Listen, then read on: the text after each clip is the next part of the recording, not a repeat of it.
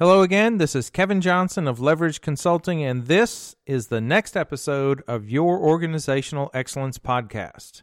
Today, I've got a very good topic for you, even a little bit of a deep topic, and it is projection. And no, I am not talking about that thing you use for a PowerPoint presentation or that thing they use in the movie theater. I am talking about projection in the sense of what people do to one another.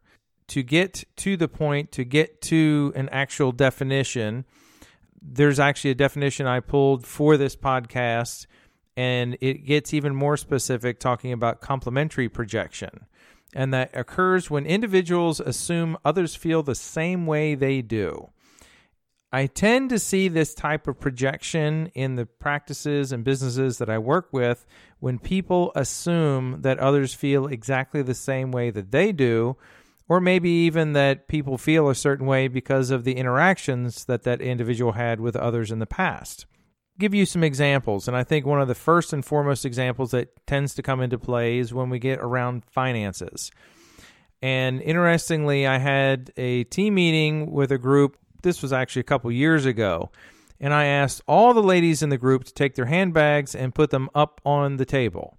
And we got some chuckles out of the group, got some laughs. But when we had all of them up on the tabletops, I asked each one of them to give us the name brand and give us the retail price of what was paid for each handbag. And, of course, it got really interesting from there because we had individuals that had handbags that they may have paid $30 for. And, of course, they were bragging about the fact that they had used all their Kohl's cash and got it down to $30. You had someone else who was bragging about the fact that someone had given them a $350 Brighton bag. We had somebody else that was really quite hesitant about even talking about their handbag, but when it came down to it, they had spent $1,500, I think, on a Louis Vuitton bag. And then we had someone else, the very last person to go was someone that was looking at everyone else in dismay. And she took her bag and set it up on the table, and it was a grocery bag. And she looked at everyone else and said, I don't know why all of you spend the money that you do on handbags, because even the lady that had the $30 handbag, she had a lot of them. So the one with the grocery bag said, I get new bags every week. I don't spend a dime on these things, and it does exactly the same thing. Maybe not as stylish, but it gets everything from point A to point B. And one of the things that I picked up on this entire exercise was the fact that every person in this group, and this was a group of people that all worked alongside each other every day, and you would think there'd be some similarities amongst them.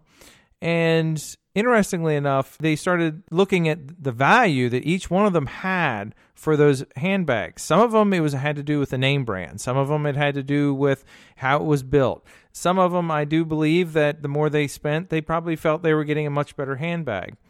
And then you had one that thought you should spend nothing on handbags, and her philosophy was that she took whatever money that would have been spent on a handbag and she spent it on her kids. And who can argue with that? Imagine that in your business, we're dealing with each one of those people. They all value things a little bit differently. And then if you take yourself or someone in your business, and we deal with 6, 8, 10 people in a day that may have different values on things. So it may be whether they like a certain size or style of house, where that house is located. It might be the value that they put on dentistry or dental implant, whitening, periodontal disease, or anything of the sort.